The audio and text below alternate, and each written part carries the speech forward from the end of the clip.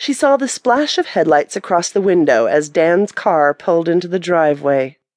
With a grin, she lit the black pillar candles on the dining room table and dimmed the lights.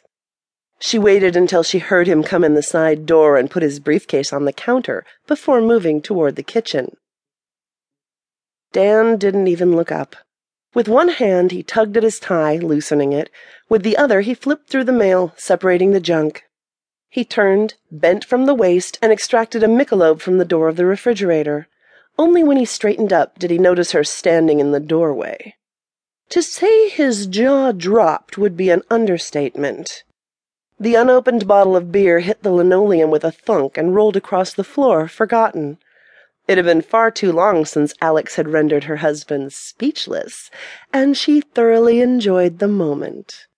His eyes never left her as she approached. When she got within arm's length, he swallowed hard. Alex could see the pulse in his neck. She could hear his breath as it whistled past his parted lips, and she lifted her arm to lay a hand against his cheek.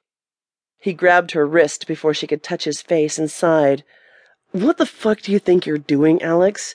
You can't honestly think we have anything left to celebrate." "One last time, Dan." Alex struggled to keep the whine out of her voice. "For old time's sake, okay?"